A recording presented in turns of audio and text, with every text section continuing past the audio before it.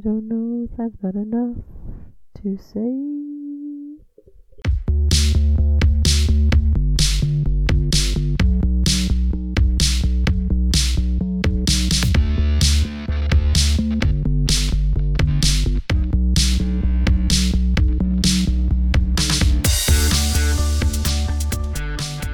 Hi guys, welcome to another episode of No Experts, the show where we talk about all things life, the good, the bad and the ugly. I'm your host Bron and I'm on my own today, which is a little bit nerve-wracking. I don't really like talking by myself. It feels like I'm talking to myself right now.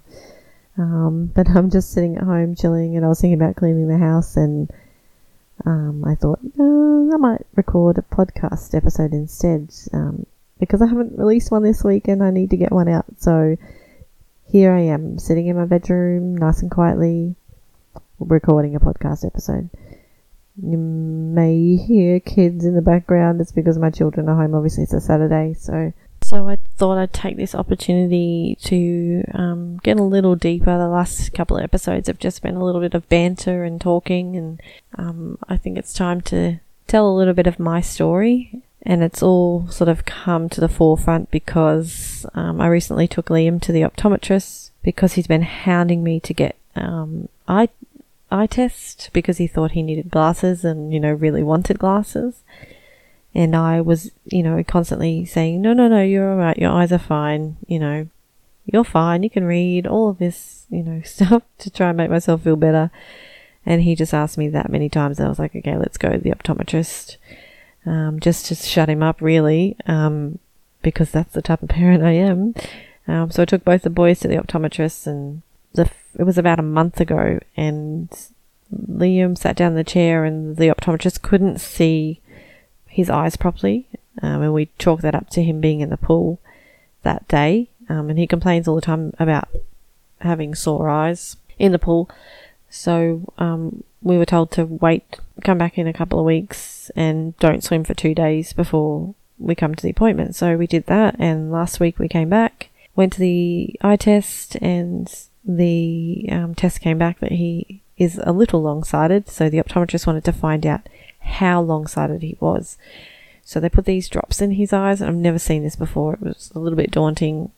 It actually paralyzed the eyeball and stop him from being able to focus from, near to far, which took about 40 minutes to kick in. So we went for a little morning tea date, and I could tell when the eye drops kicked in because his pupils were that dilated that, it almost looked like he was on some sort of drug, which I guess he was, and he couldn't handle all the bright light.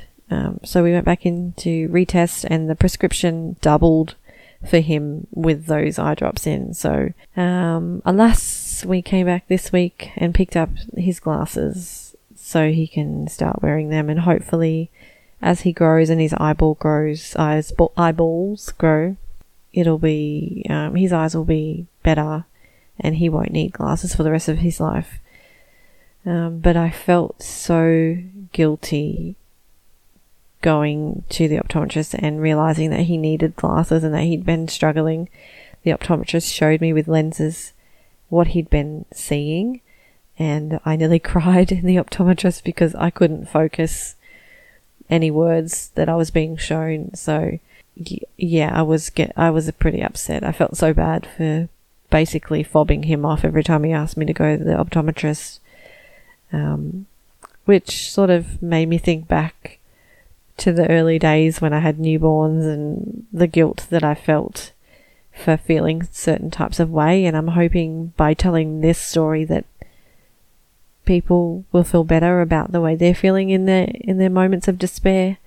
And I'll start by saying that we had a dream first baby. Ethan was amazing. He, even though he came out very slowly, we won't go into labour stories just yet, but he was straight on the boob as soon as he came out, and he just fed and fed and fed, but, would fill up and then sleep. And, 5 weeks in to having him home, and he was sleeping through the night. He was in our bedroom until he was 10 months old, and we were like, oh, we better put him in his own bedroom because, he was just such a good baby, sleeping all night and feeding properly. We mix fed him in the end because I couldn't keep up with him breast wise, because he just, was just a big chopper bubba and just wanted more and more food. So gave him formula and breast, and then he got his first tooth and bit me, and I decided it was time just to go on formula. But he was just a happy baby in general and easy. And then we had Liam, and it was a very rude shock. It was almost like Ethan pulled us into this false sense of security of having a really good baby. And don't get me wrong, Liam is beautiful and I love him, and I wouldn't trade him for the world, but he was just a cranky baby. He was cranky because he couldn't roll over, and then cranky because he couldn't crawl, and then cranky because he couldn't stand up, and so on and so forth. And he just fed constantly, and he didn't take any bottles, not even with breast milk in them. He just wanted boob. And I was getting so exhausted. I just couldn't. I would feed him, and then, he'd fall asleep on the boob and not want any more and go to sleep. And I would think, every time I would think, oh yes, he's going to sleep. He'll sleep for ages. And 2 hours later, he'd wake up screaming, for more boob. And, when it goes on through the night and you haven't slept, you just start to feel really frustrated and depressed. And, I never got diagnosed with any postnatal depression, and I still don't know if I did have it, but I think I was pretty close if I didn't. I got to a really low point. Liam was 8 months old, and he was still waking up every 2 hours to have boob, and I couldn't get him to take a bottle. The only time he took a bottle was when a friend of mine babysat for the night, and he took a bottle of her fine, but he never took a bottle again after that for a long, long time. And yeah, at 8 months old, I had reached a point where he had just woken up one too many times, and I took him out of the cradle to try and settle him, and he was just screaming. He wouldn't even latch, he wouldn't drink, he just, his nappy was fine, he was just screaming. And at that point, I almost zoned out. I felt like maybe I wasn't even in my own body, but I held him above my head, and I pretty much yelled at Joel, my partner, that I was going to throw him through the window that was right next to our bed. And I did. I had him over my head, and I seriously wanted to throw him through the window just to make it stop. I couldn't think of any other way out. And Joel was like, put the baby down, get your pillow, and we're going to the spare bedroom. And I did. I followed him to the spare bedroom after putting Liam back in his cradle, and he was still screaming. And I just laid in the bed in the spare bedroom for like half an hour listening to him scream, and just, was still feeling that lowness, that despair of, I've done everything that I can do. What else can I possibly do to make him stop crying besides ending it with him? And then finally he stopped crying, and I felt relieved that he wasn't crying anymore. But then I instantly felt scared that he was maybe not breathing. So I checked on him to make sure he was okay, and he was breathing. He was dead to the world, sleeping. And I went to bed, back into the spare bedroom, and slept, and he slept for the rest of the night. Like, seriously, the first time he'd slept probably 4 or 5 hours straight since he was born. And I felt so horrible that I had just held my newborn baby, well, he wasn't newborn, he was 8 months old, but held him above my head and wanted to throw him so bad. And in that moment, well, not in that moment, but later on, I thought, I do really sympathize with parents that do this sort of thing. I couldn't dream of ever hurting my children whether they were, little shits or not. But I understand there's moments where you go, this is it. Like, this is, if I just do this, if I just throw him through the window, he stops crying and everything's over. You don't think about the aftermath, or the fact that, this is a human life in your hands. You just think, I just want it to stop. And I don't condone it. I don't think that it's right by any stretch of the imagination, but I just think there's a point in parents' minds and where they just can't take anymore. And I still feel the guilt now, but I still tell the story because I think it's important for especially new mothers to know that it's not uncommon. It is normal to feel this way. It's okay to feel sad and depressed, and it's okay to think that, as long as you're not following through with those actions. But it's really important also to get help. And I really wish that I had gotten help for that, because maybe I wouldn't have reached that point if I had have reached out earlier. But I was, you don't want to tell people when you're feeling that way. You just want to keep it to yourself because you feel guilty. You feel bad for thinking that your child is like the worst child in the world, and you feel like people will judge you if you are open about it. And your friends probably wouldn't judge you, but you also aren't really in a state of mind where you can, think rationally about it and open up about it. Because, I had friends that had newborns as well at the same time, and, they looked like they were having a grand old time. They had beautiful babies that were sleeping and, all this, but maybe they were struggling too and just didn't want to, when you got young babies and you don't want to put your issues on to someone else who has a baby because they've got their own issues. So, and I'm, now my children are 9 and 6, so I'm way past that newborn stage. I just felt it necessary to tell that story because I feel like some people will need to hear that, because they might be feeling the same way and they might feel super, super bad. And, that also adds to depression if you're feeling like you're the only one thinking these thoughts. I definitely thought I was the only one thinking those thoughts. And when we left him in that bedroom and he slept all night, that was the decision I made, to put him in his own bedroom from then on, because I actually think we were waking him up. Unfortunately, I'm a snorer. Joel's a snorer. And I think we were actually waking him up with our snoring, and he would just wake up and think it was food time, but we didn't connect it because we had such a good baby in Ethan, and you would think that we would catch on sooner, but we didn't. It's almost like you have a second baby and you've started all over again. It's like you never had a newborn before. Everything sort of falls out of the head and you forget. That was just a little bit of what I went through when I had a bad newborn. And I'd be interested to hear other people's stories if they've had a similar situation, or if they've had the opposite, had the really bad baby first and had a good baby, and why you went back. Because I know that I wouldn't have gone back for another one, knowing the way that's how bad I got, that I know for a fact that I would not have gone back for a second one had Liam been our first baby. And that's really sad to think that I would have missed out on a really, beautiful child. But my partner went and had a vasectomy because of Liam being so bad. I mean, we were considering having a third baby, and yeah, no, not for us.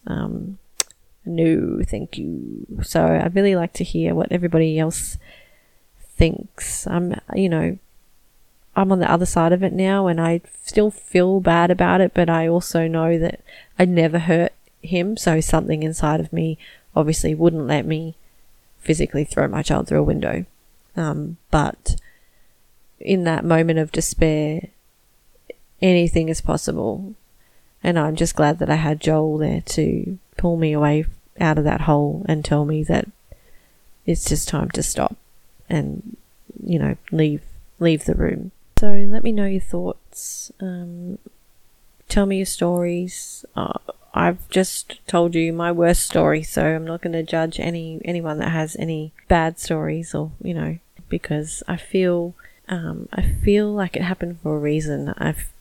I know that I've told a lot of people this story, especially new mothers, and I don't know if it helps them. I don't want to be conceited or up myself and say, I helped so many people by telling my story, but I think it just helps people feel like they're not alone. When you don't feel alone, you feel safe.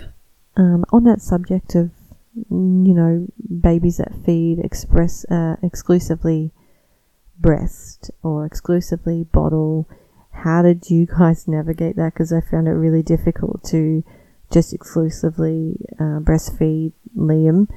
It was one of those things where, I loved it, but, when you're just basically a human milk machine and every 2 hours you have to feed a thing and you don't have a choice because they won't take anything else.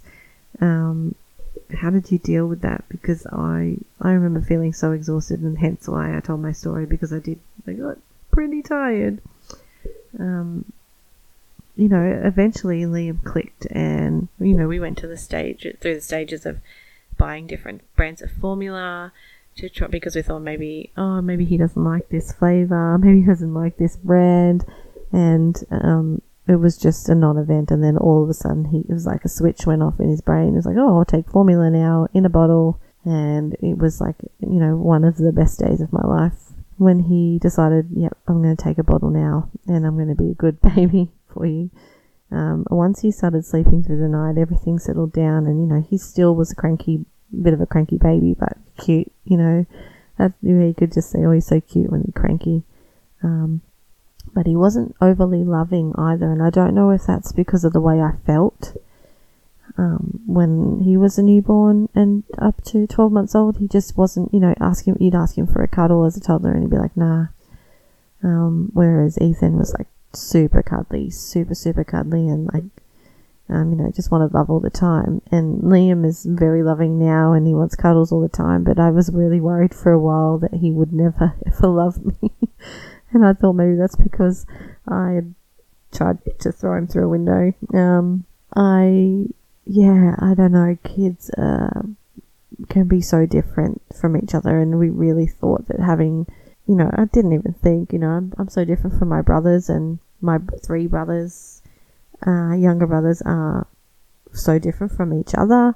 But when you're in the moment with your own children, you don't think that. You think, they came from us and they're going to be exactly the same, and alas, that is not. I think a big part of me felt so alone because we lived so far away from family, and I only really had friends to turn to, and I didn't have many friends. I choose not to have many friends, but when you live away from family and that support, almost that tribe of people, it's really hard to do it on your own. As good as it feels when you accomplish things on your own, when you don't have that one person like your mum, or even just extended family to call and say, I need you to come and just give me a break, or let me sleep for a minute, or just make me some dinner so I don't have to cook it.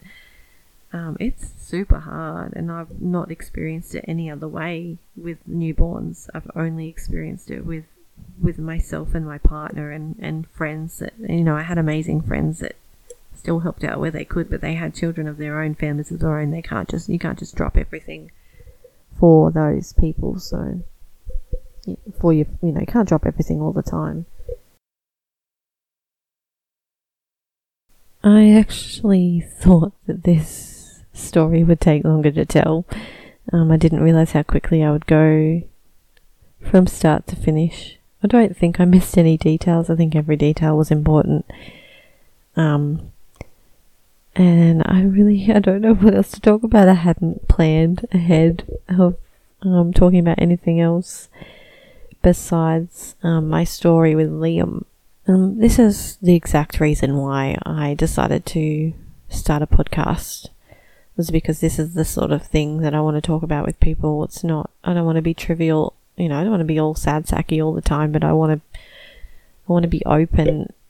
I know that there are a lot of people that are just normal people like us, that feel this way. I just want to touch a little bit more on the whole not having a tribe as well. I didn't have a tribe. I had some really beautiful friends, and that was sort of, my little tribe, but that family tribe, that, that immediate family that you can turn to. I didn't have the best relationship with my mother.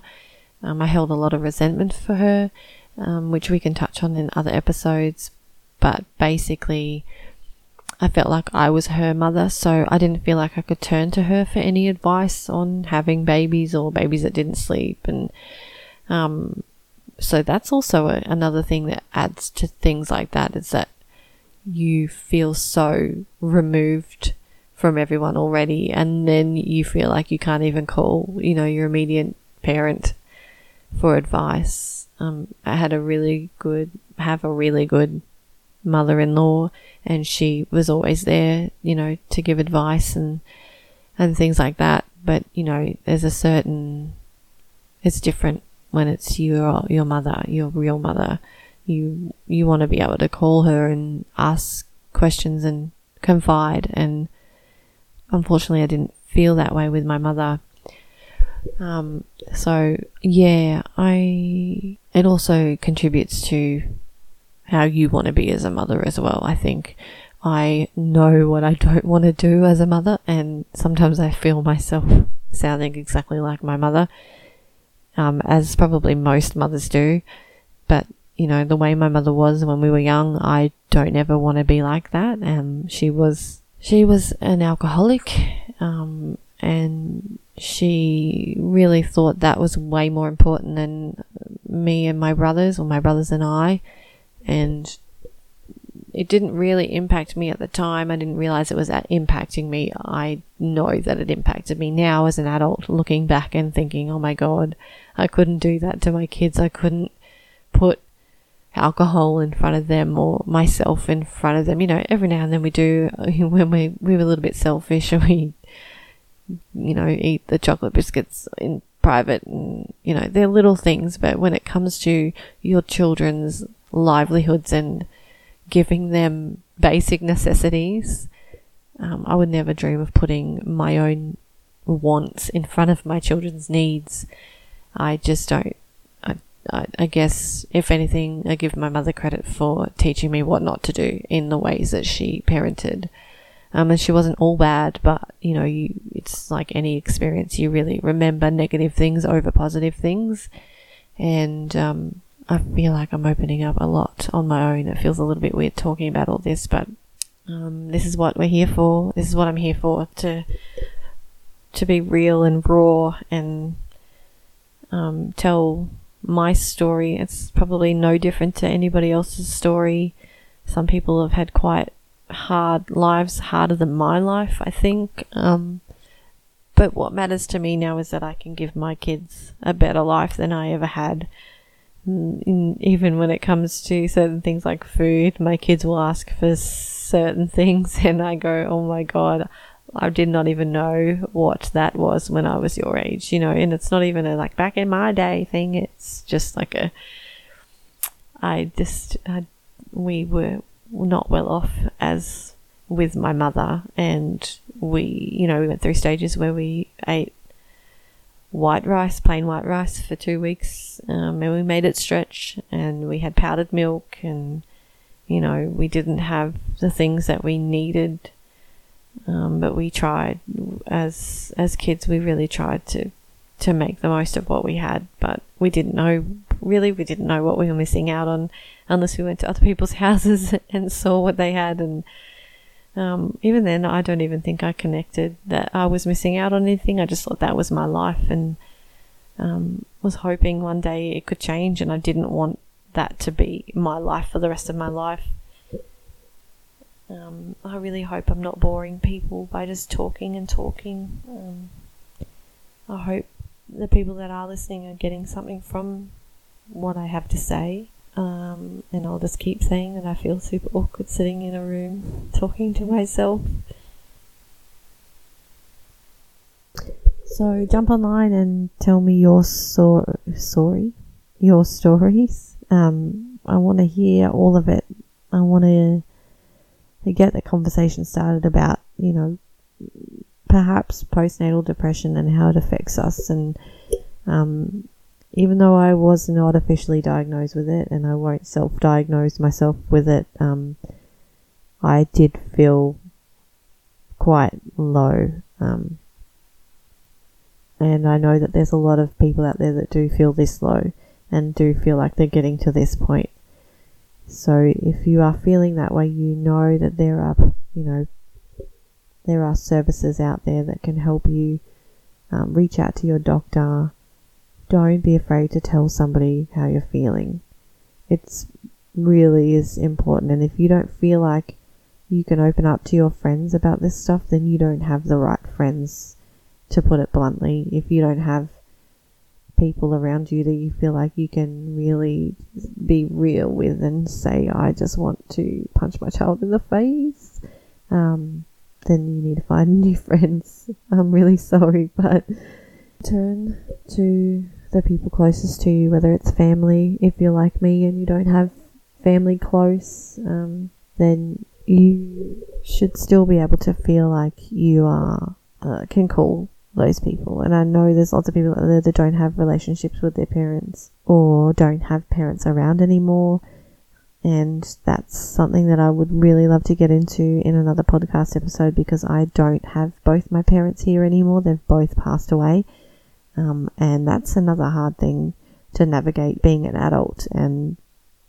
having children.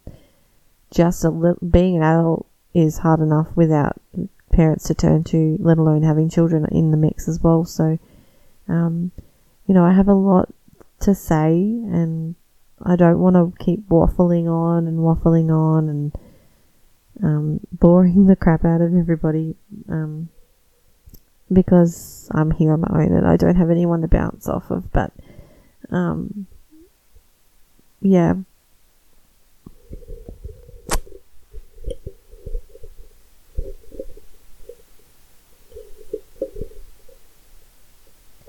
Head on over to the Facebook page, No Experts, on Facebook and on Instagram as well.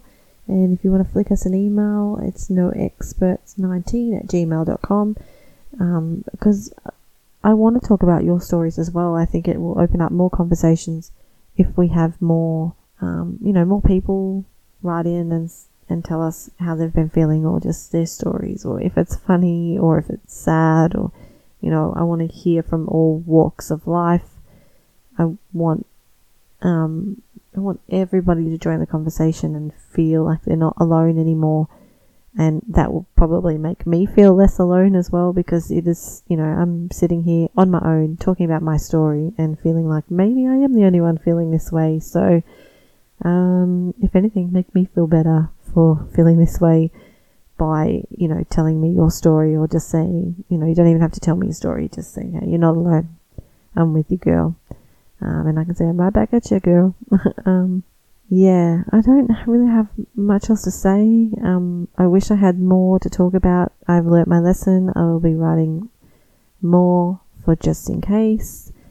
I'm really I plan, but I don't plan. I didn't write a script because I felt like I needed to, not read from a script and for it to sound rehearsed. I wanted to tell my story in a real way. So I should probably write a bit of a script next time. For anyone that's been listening to give me feedback, make sure you give me that feedback. I want to hear it, even if it's bad. You can tell me to give it up, stick with my day job. And I think I've said despair and alas the most in this podcast episode. It's like I have these words of a podcast, and I think those are it. Well, I think that's pretty much everything for the episode. Thank you so much for listening. I hope you didn't get too bored by my waffling on by myself. This is really uncharted territory for me, talking to myself on the microphone anyway. Talk to myself all the time. But yeah, I really hope that anyone listening can relate to what I've said today. So thanks so much for listening. Bye.